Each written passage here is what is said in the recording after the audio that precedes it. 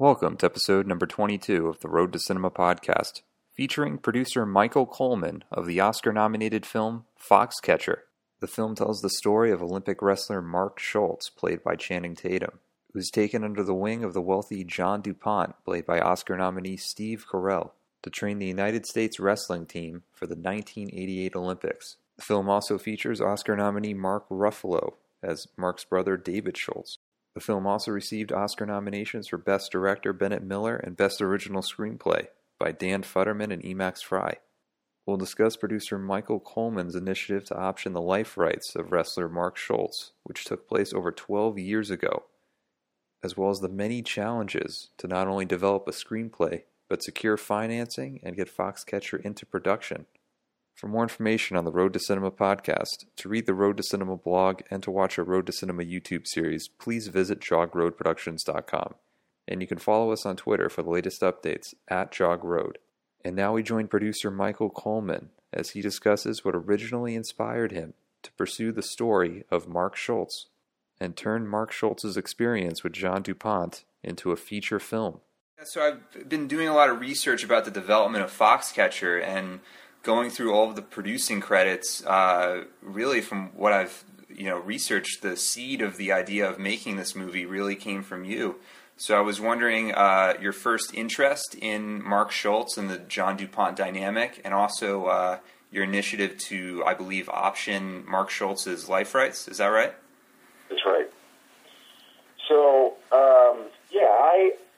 just to step back a little bit further, I had thought about kind of trying my hand at the film business. This is back, in 2002. And started coming up with some ideas and, what I could pursue, and was looking around and had some original ideas and some other thoughts. But ultimately, this idea, this story was kind of sitting in my backyard a little bit.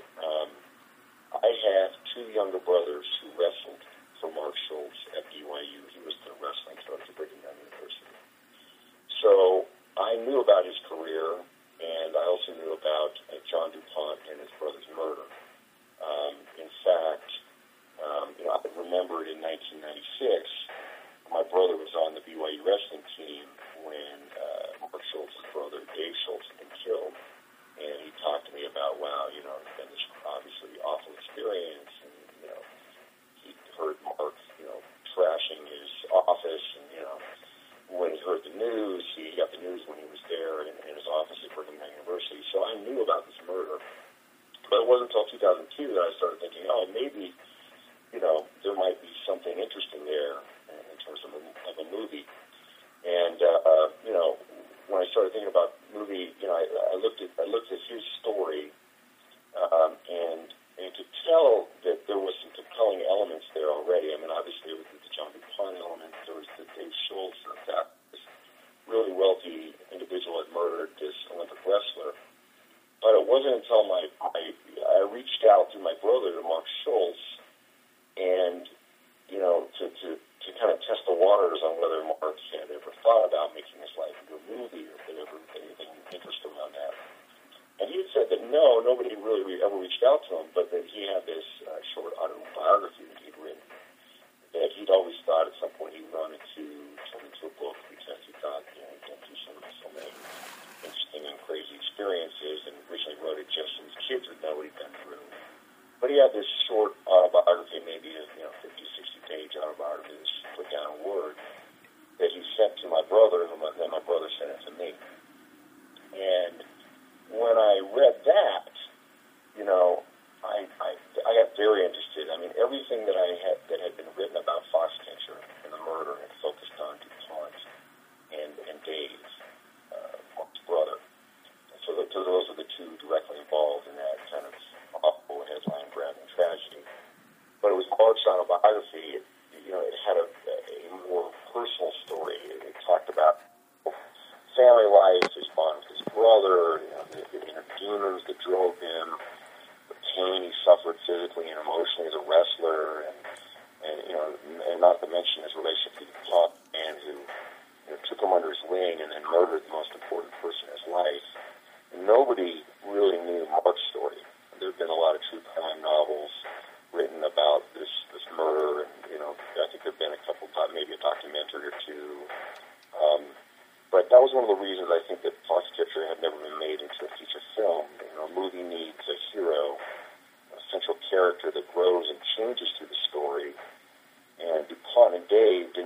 experienced that kind of change. If anything, their development was cut short by murder, jail, or insanity. But in Mark, I saw a character who went through the whole cycle, and he was someone I thought audiences could potentially root for, despite and even because of his flaws. He was just a very fascinating man, based on his autobiography. And as I got to know him, he's kind of a unique individual.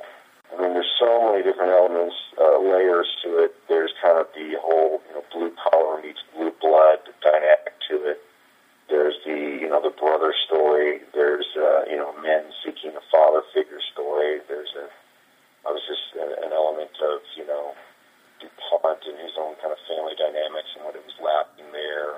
From not having a father figure and having a very domineering mother. So there was just a bunch of stuff in there, and it was almost kind of an embarrassment of storytelling riches that this ultimately screenwriters have to sift through to get to a tighter version of the story that could play in 2 hours. Yeah, I was curious about your development of the material as a producer. So you had options, the Mark Schultz, his life, this autobiography, but then going about sort of putting the project together and making it into an actual film. There's been kind of a story going around in the press that you had actually gone to see Bennett Miller at some kind of public function and actually sort of handed to him all of these newspaper articles, just sort of random right there on the spot. Is that accurate? That's not right. Okay, so that's not quite accurate in that it wasn't me that approached Bennett Miller. And in fact, like I said, I started working on this project in 2002. It was like 4 years of plugging away at this before it even got to Bennett. And about a year and a half of that, or almost 2 of those 4, I was kind of working on it solo, and trying to get the story into the hands of somebody that might either help me or a writer or director that would want to take on the project. And then the 2 years prior to getting it to Bennett, I teamed up with a partner of mine who I'd met in business school. His name is Tom Heller. And he came into business school with a lot of film contacts. He'd been an agent before. And ultimately, we worked together for years to try to get it set up, and we established some partnerships with some major production companies to ultimately try to find the right writer-director. And it was, at the end of a number of cycles of, going out to Hollywood and looking for a writer, looking for a director, or looking for the right production company, when we felt like we're kind of getting to the end of, one of those cycles, that Tom's the one who, went into a DVD signing that Bennett Miller was having and took him on his book and a couple of articles that had been written about the Mark Schultz story. And, he's the one who did that. Not me. I mean, but we, like I said, it's been, 4 years of those similar types of activities that, preceded that event that got it into Bennett's hands in 2006. Wow. So were you involved at all at that very beginning developing the script, or did you hire any writers on your own before Bennett Miller had really showed interest? Yeah, before Bennett. So in 2002, like I said, I read Mark's autobiography, and I had never made a movie before. I had no credits, nothing. But I got Mark, basically, brought him, went to a pizza joint and said, hey, listen, I want you to hear the story. I think you could tell about, how your story could be made into a movie. I pitched him kind of a story that I'd come up with. It was based on those events. And at the end of it, he was, kind of in tears, kind of just the emotion of just that story itself. And right there, he agreed to kind of team up with me and essentially give me his life right, that I could start, developing this project. So that was 2002. And then I went and, I didn't know anybody. I'm a guy from Kansas, zero connections in the business. And I just went, no film school experience, nothing. So I went through the process of thinking, all right, obviously at some point it's going to need a director, it's going to need actors, it's going to find that, I'm going to try to push this story along as far as I can. So for those early years, I tried to write a screenplay, and I would take from that and then build that into a type of treatment that I could use to send around and get into people's hands to try to get some interest. But I eventually wrote a full screenplay that frankly wasn't very, at the end of the day, I don't think it was very good. But the idea being, I wanted to try to push this along as far as I could until I could find somebody that could help me out. So, yeah, I at that point I knew a lot about the story. I knew a lot about the elements because I tried to tackle it from a screenwriter's perspective up until the time when I met Tom Eller, and then we went from there and started attaching more kind of professional screenplay, professional screenwriters to the project. We had a couple screenwriters that we attached to it even prior to Bennett that we used to try to get meetings and try to get it set up. But yeah, prior to meeting Tom, I wrote a screenplay, I wrote a treatment, I had something that I could potentially try to move the project along with. Yeah, so really your intention with writing that was more so just to sort of have a tangible item that you could show people and be like, this is, a potential movie, this is sort of what it could be. That's right. I mean, there's always a dream when you're writing a screenplay that, of course, hey, this is going to be great, and I'm going to end up being a screenwriter and get credit for this, but I had not put in the reps of the years as a screenwriter. I think to build it. I wasn't a craftsman when it came to that, and I started to realize this project ultimately deserves somebody better than me. So for me, it was kind of an exercise for myself to understand the story. But yeah, it was also a document I could use to say, hey, I think there's a real story here. If you want to read it in the screenplay form, or you want to read it in treatment form, there's been some work that's been done, and if anything, it just helped me when it came time to pitch the story to screenwriters and directors and producers, that I was in a much better position. Yeah. Would you say that sort of the biggest progress point was Bennett Miller's interest back in 2006? That was really sort of the sort of sparking of that larger development period? Well, I wouldn't say that. I mean, yes. Well, that's really the one that accelerated into. We instantly had financiers who were willing to back a project. Prior to that, though, let's put it this way. There's a back in 2003. So I'll tell you a story. Well, so in 2003, I actually went down to Brazil with Mark Schultz to be his cornerman in what he thought was going to be a professional wrestling kind of match. It turned out to be a real fight down in Brazil, and there, just coincidentally, at this resort in the middle of the jungle in Amazon, Brazil, there was Brian Grazer was there at this resort.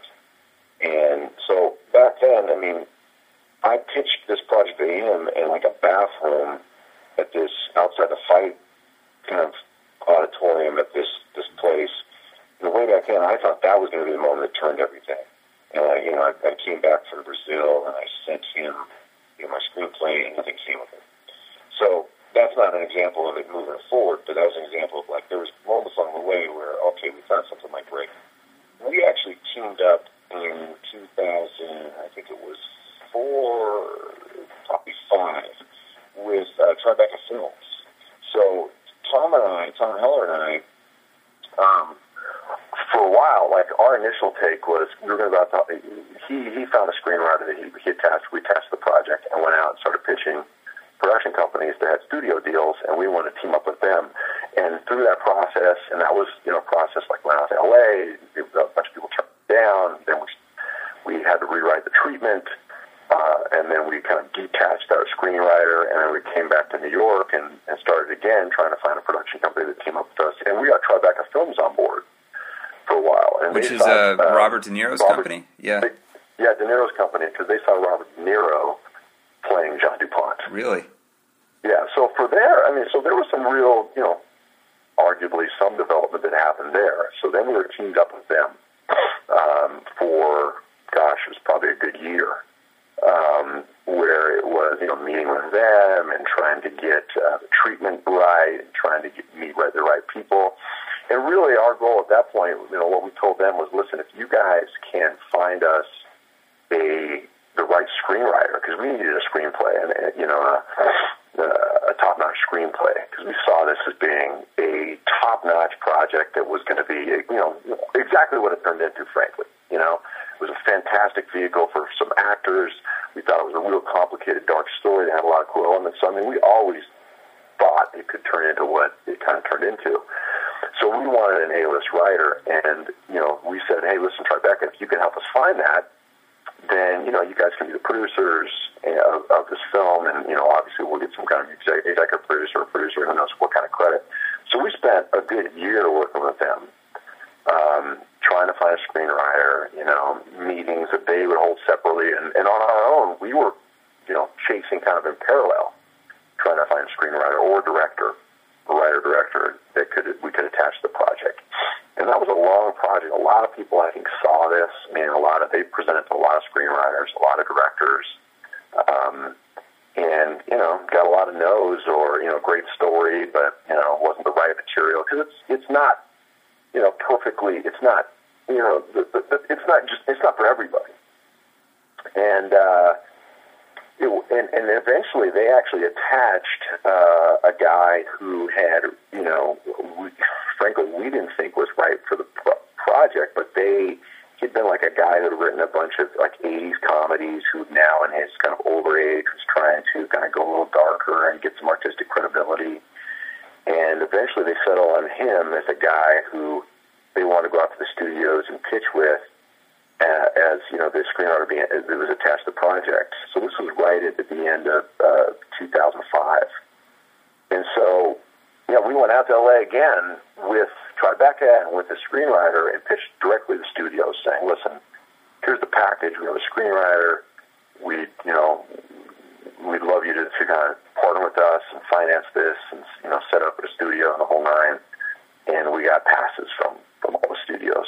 And so there was some development. It was right after that, after we basically got rejected by all the studios with that screenwriter.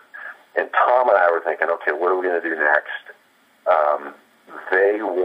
Tribeca wanted to have the screenwriter write it on spec, in which case he would, have the rights to the screenplay. It'd be kind of his project. We didn't really love that idea. We didn't really love him as a screenwriter. And so that's when Tom, kind of threw this Hail Mary pass, which we've been throwing Hail Mary passes all along, but this is one that finally connected, which was going to Bennett had just come off being nominated for Best Director in 2006, well, then, for the year of 2005, but, for Capote. And so he had a lot of heat on him, and so Tom thought he'd be a great director for this. He'd done a true crime kind of thing before with Capote. He'd done true life stuff. So, yeah. So, there had been a lot of work that we put in, some development. By the time it got to Bennett, we had a tight treatment that we kind of delivered to him. And, and we'd done a lot of research. So we kind of, knew where the project was going when we got it to him. Yeah. No, it's just, it's incredible not only the persistence that you had to continue going about sort of trying to get the movie together over all these years, but just sort of your willingness to sort of, go out on the line and, find whatever opportunity that was around you that you thought would be optimal to finally getting the movie made. Yeah, thank you. Well, like I said, credit, I can't take all the credit. Obviously, Tom, pitched in too. But, yeah, listen, we always believed in this project. It got into our DNA. It got into our bones. We just couldn't we knew, we just felt like it's going to be a movie. We just didn't know what shape or form. Would it be small budget? Would it be big budget?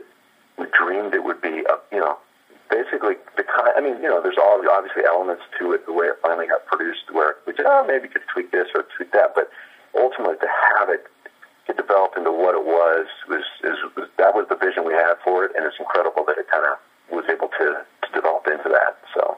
Yeah, I was wondering throughout the process, once Bennett came on as well to fully develop it from 2006 on, how involved was Mark Schultz in terms of giving notes on the script or sort of having input into sort of what would be used of his life? Because I guess when you're dealing with someone who's living and you're putting them into a film and someone's portraying them, I guess it can sort of get a little tricky, sort of legally in terms of what you're using and what you're not. And well, I mean, I can't speak for every Life Rights project. There's probably some maybe where they sign an agreement and certain things may be off limits or not, but my sense is most of these, and this one would be one of those, basically once you sign up for something like this, you sign everything away.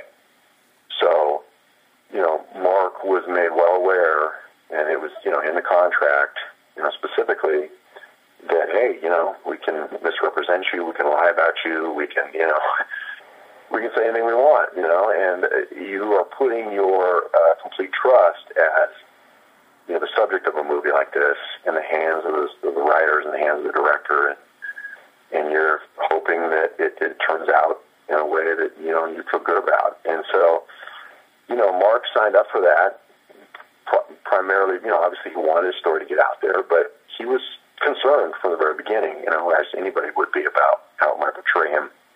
And in the early stages of the development, he, wasn't consulted a lot. I think in terms of the first kind of passes at the screenplay,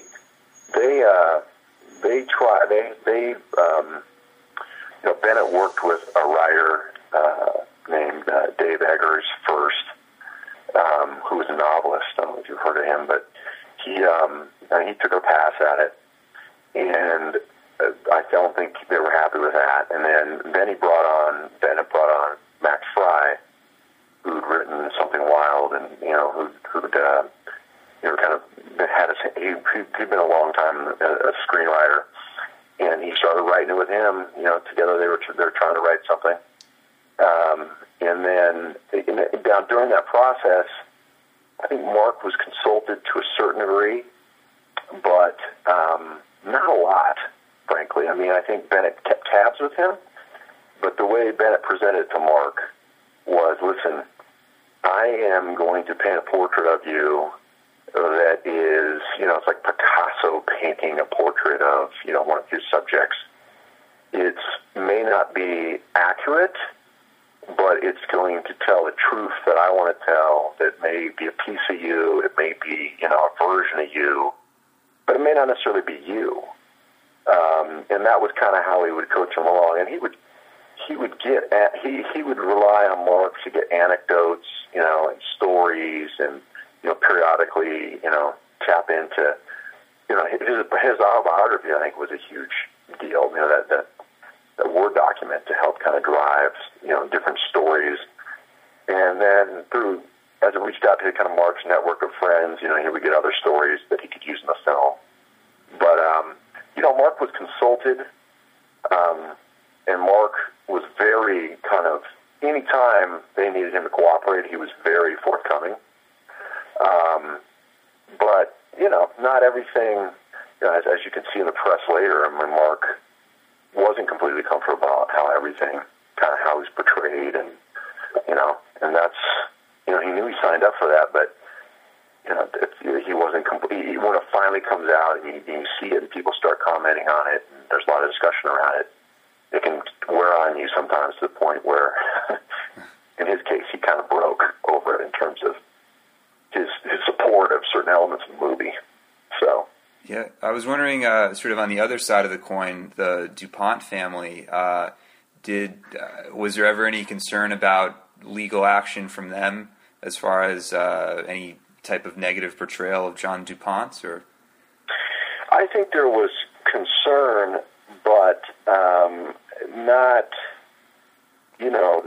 not enough to really slow anything down, and there was no real pressure from anybody there. I think there was a few conversations with, it's hard to pin down the quote-unquote family because it's such a big, broad family. There's so many DuPonts now.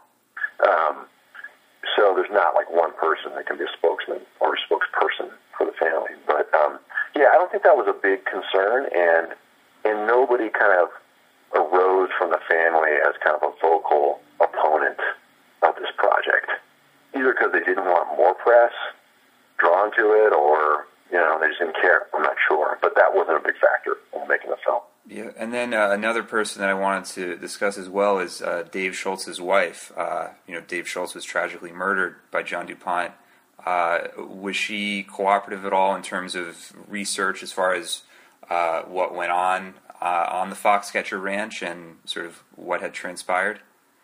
Yeah, she was very cooperative. I think it was signaled very early that it was going to be a fairly kind of flattering portrait of Dave. I mean, and it's easy to make a flattering portrait of Dave because he was a very kind of impressive guy. I mean, anybody you talk to about Dave, there wasn't a ton there to mine in terms of, dark, there wasn't a lot of skeletons to surface there.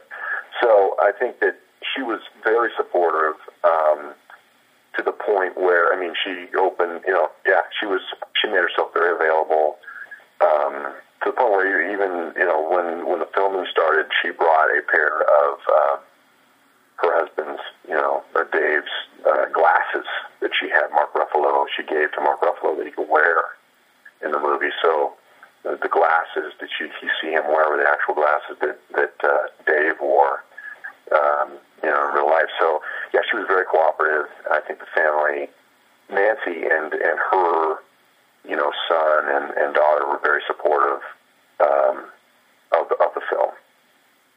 Yeah, I was curious as well about the the financing of the film, which I believe was mostly Megan Ellison and Annapurna. Were you involved at all, sort of trying to get that element together? No, I wasn't. Originally when Bennett came on board, he had a different set of backers that had kind of committed to backing his next project. But then in 2008, the whole world fell apart, financial markets fell apart, and they couldn't come to a place where, they could comfortably, support the project. And so that's why Bennett had to go off and do Moneyball, and he wanted to do Foxcatcher next, but he had to pick up another project, did Moneyball, and then came back to this, and it was really, I can't speak to how, it was Bennett, at least to my knowledge, who, and potentially through maybe his agent or other folks, who got to Megan and who set up that relationship, and without her, the movie wouldn't have gotten made. It's a very, it's a tricky movie, especially at this budget level. Not a lot of people are willing to kind of step up and, finance projects like this. So it's, without somebody like her, and there's not a lot of people like her, it wouldn't have gotten made. But I wasn't involved in that piece. That was Bennett who helped set that up. Yeah. I was wondering as well, sort of your reaction seeing the film for the first time after, you've gone through this process for 12 years, the sort of, stop and starts of, the project might get made with Robert De Niro, or you might get money from this place, or certain directors and screenwriters. But when you finally saw the finished product, which I believe was at the Cannes Film Festival last year, what was your reaction, and how did it feel to finally see something that you had, had the seed of an idea for many years before be realized? Well, I'd always dreamed of how I might feel when I saw it on the big screen. And, when you're creating something like this, of course, you always think about that moment. It was funny, when actually the moment came, it was at Cannes, you're right, it was the first time I'd ever seen it.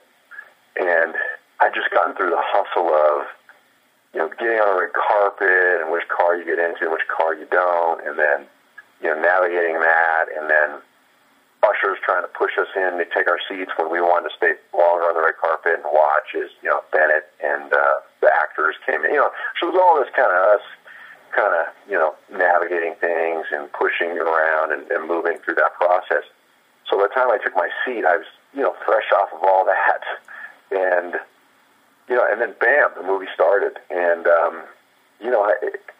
I didn't have, I saw the movie and I thought it was amazing, but it didn't hit me kind of emotionally until afterwards when, there was a kind of a standing ovation, and then there they do them for it was like 6 or 7 minutes or 8 minutes or something like that.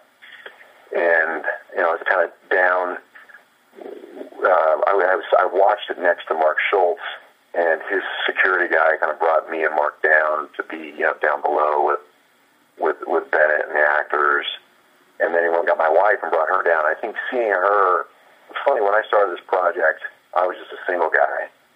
And by the time I got done, I'm married with 4 kids. So I think, I met my wife, right after I started this project. And so she only knew me as a guy this was the first child that I brought into the relationship, and then we've had other children, but this has always been a part of the family. So I think when she kind of came down and kind of joined me down there with the celebration going on, I think that was the biggest emotional impact. I don't know what, seeing her there and the reaction, and it was just an amazing experience. And, I probably, the actual watching the movie, I probably didn't absorb it as much the first time as I probably would have under different circumstances. But it was certainly just an emotional experience, the whole event. And yeah, it was fantastic. It was a great place. Canada is an amazing experience in of itself. The spectacle of it almost kind of overshadowed the actual film itself in some respects. That if I had seen it in just some dark screening room, just me and a couple producers or something. Yeah, I think Bennett Miller won Best Director at the Cannes Film Festival, I believe. Is that right? That's right. Yeah. He won a prize that was the prize that the film was given, was Best Director. So it was great. It was great for him. Yeah. I was wondering, sort of over this long span of time that you've been trying to put Foxcatcher together, some sort of vital producing lessons that you've picked up on that you may carry over into another film that you want to produce down the road. Oh, wow. I mean, aside from, the importance of patience and perseverance and, all those elements, one lesson could be, hey, don't get into this business because it is a tough business. As amazing as it turned out for me, I've seen that it was a minor miracle that it got made. And so you really have to be passionate about it. You really have to believe in it, and that's what can drive the perseverance and the patience and everything that takes you to get there. Other lessons I learned, I think, I'm not sure we could have changed anything, but there was a period of time, I think, after we'd set up with Bennett where, we didn't have as much maybe creative input as maybe we wanted to, or whatever the case may be. And I'm not saying that would have been necessary, but, as a second-time producer, if I would have come back to that project, I think I would have. We didn't have the confidence at the time, with neither of us, Tom or I, having any credits, to be able to kind of more strongly kind of negotiate a role in that process. The second time around, I now have more leverage, so I would be able to do that. I'm not sure that you're a first-time producer, you would have, that leverage, but, obviously I learned a lot through the process. I learned a lot about the movie business, especially. I don't make my living in the movie business. I work as a digital marketer, and prior to my, trying my hand at film, I'd been a consultant, and I'd done a tech startup. So, getting exposed to this business was just fascinating, and it adds a whole other layer. It's not just about money.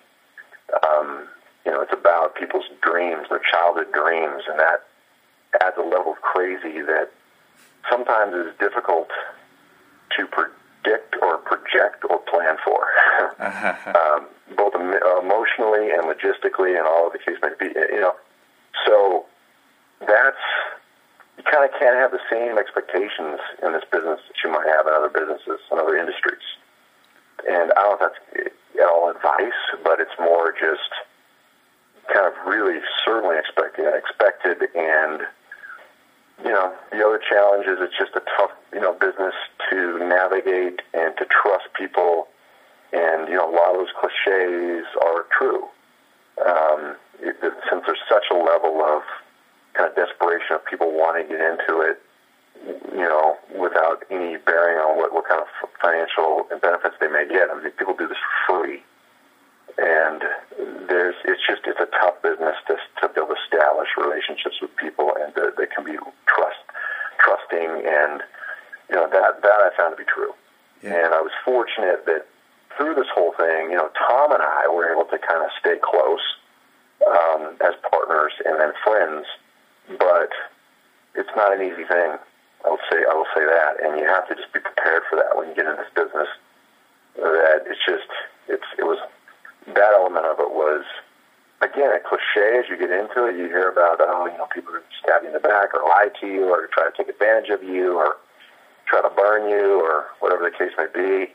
Well, it's true, and there were elements of that happened to us through that whole thing. And fortunately, Tom and I were able to stay together, but can't say the same thing for everybody that worked on this project.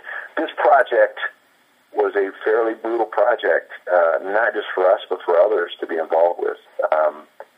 The production team, managed it kind of like a grueling wrestling match, and it was like if, there were elements that weren't needed, they would get discarded pretty quickly, and you have to have very thick skin and be prepared for those kind of things. And again, I'm not just speaking to me and Tom's experience, but to other people who participated on the project. Yeah. So it was a little bit of a meat grinder, kind of getting it to the final place where it was at, and relationships were disrupted. Professional, personal relationships were burnt and destroyed because of this project, and it was fairly brutal. So yeah, I'm sort of wondering. You can get as specific or not so much as you want to, but what were one of those sort of bizarre experiences that you had, during the process that that you feel may have been kind of like a battle scar in a sense? What do you mean in terms of which part? Like how you were describing sort of there were relationships that sort of I probably can't speak to it. I probably can't speak to everything that went down, but there were people, that aside from us. Listen, we personally, I can speak to us. We personally, there were contracts that we agreed to that then we were told wouldn't be honored. And then, there's a process of what do you do?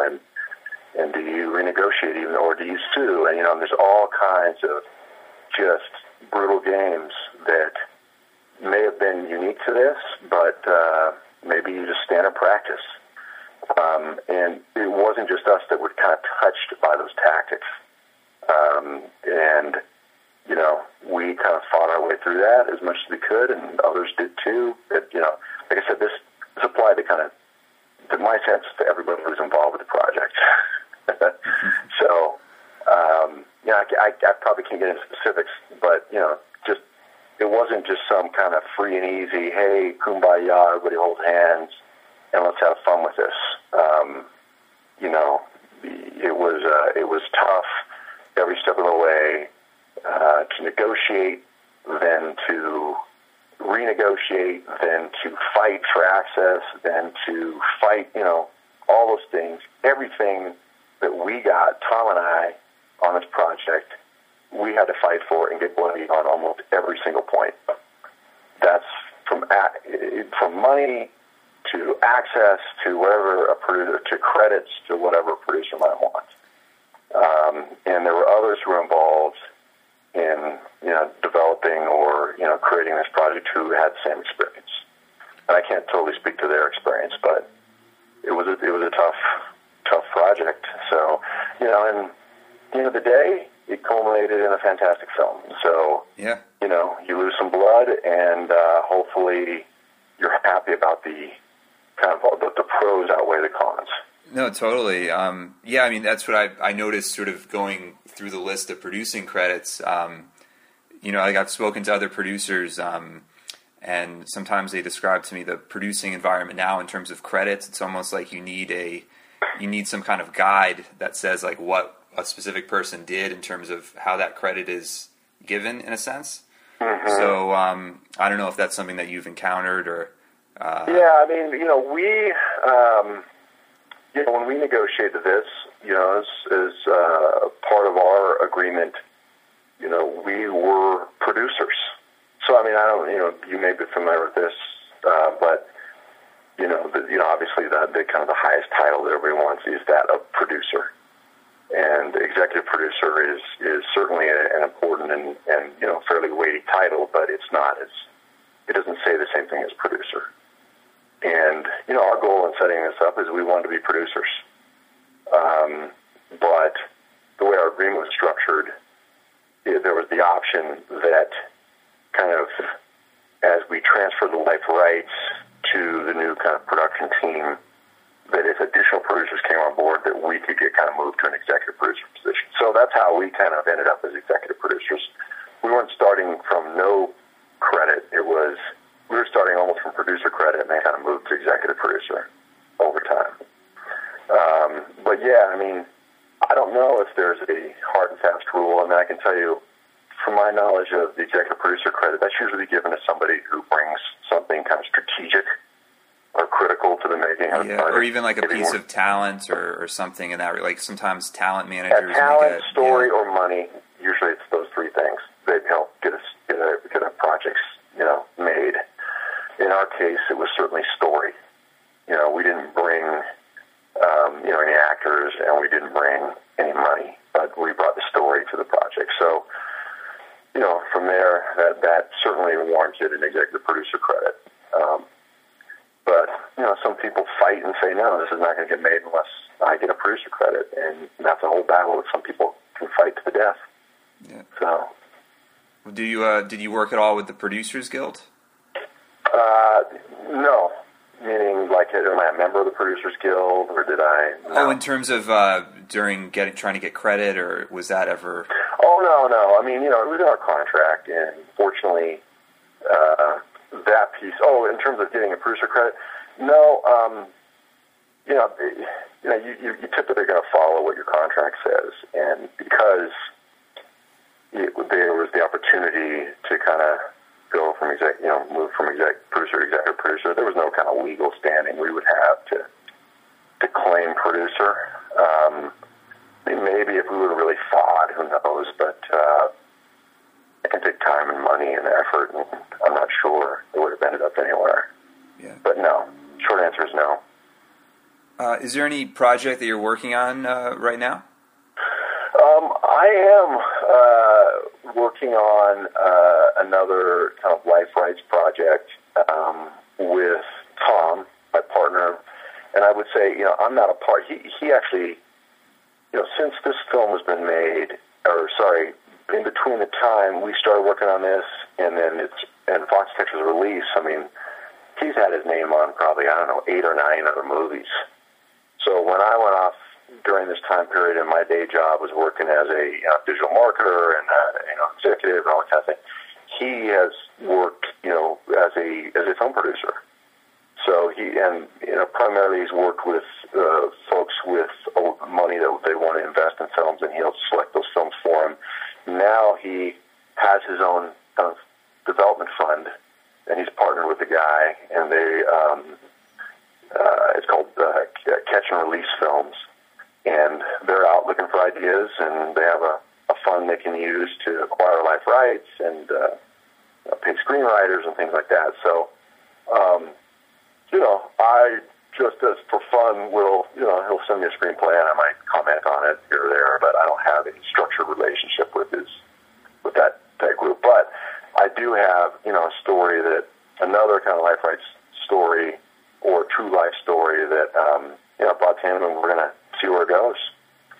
Among the other projects he's working on. So for me at this point, I'm gonna be very opportunistic about it, and if I find something really cool, then that I believe in, then I'll kind of push it, and I'll probably kind of work it through the channels that I know, which is Tom, who I trust, and but I'm probably not at that stage where I would kill myself or sacrifice a great deal to kind of move a project forward like I might have 12 years ago.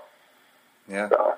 No, I know Tom, I think he was credited on 127 Hours, Precious, a lot of Oscar contenders in the last few years. That's right. This will be, we're both going to the Academy Awards on on Sunday, and this will be his second time. He went with Williams' executive producer, Precious. So he's a veteran at this point.